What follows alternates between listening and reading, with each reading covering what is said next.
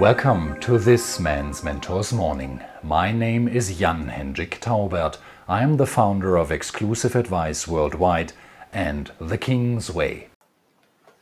Let me ask you this. How do you see life in general and your own personal life? Is it a war, a battlefield, a boxing ring? Seriously, who do you see when looking at the mirror before leaving home in the morning? The warrior, the commander, the conqueror?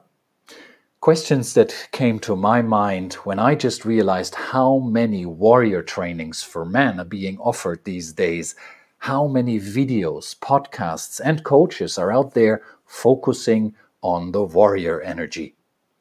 Don't misunderstand me, it's a great gift for us men to learn in a responsible way what we are capable of, which is usually so much more of what we think. Sometimes it's a good idea to physically experience the power that lies dormant within ourselves while we are just functioning in society or pleasing others. The warrior energy is an integral part of the masculine. But let me just invite you to deeply sense inside and to be honest with yourself. Is it really the inner warrior that is missing?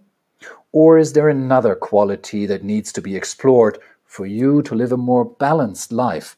What about the lover, the magician, or the king? Just to mention some of the other archetypes that are also part of the man's psyche. How would your life change if you would see it no longer as a fight, but in a different way, as an adventure, for example, or a journey, or maybe a miracle? Sounds weird or non-realistic? Okay, but let's just imagine and dream a little bit about the battlefield alternative. What do you think?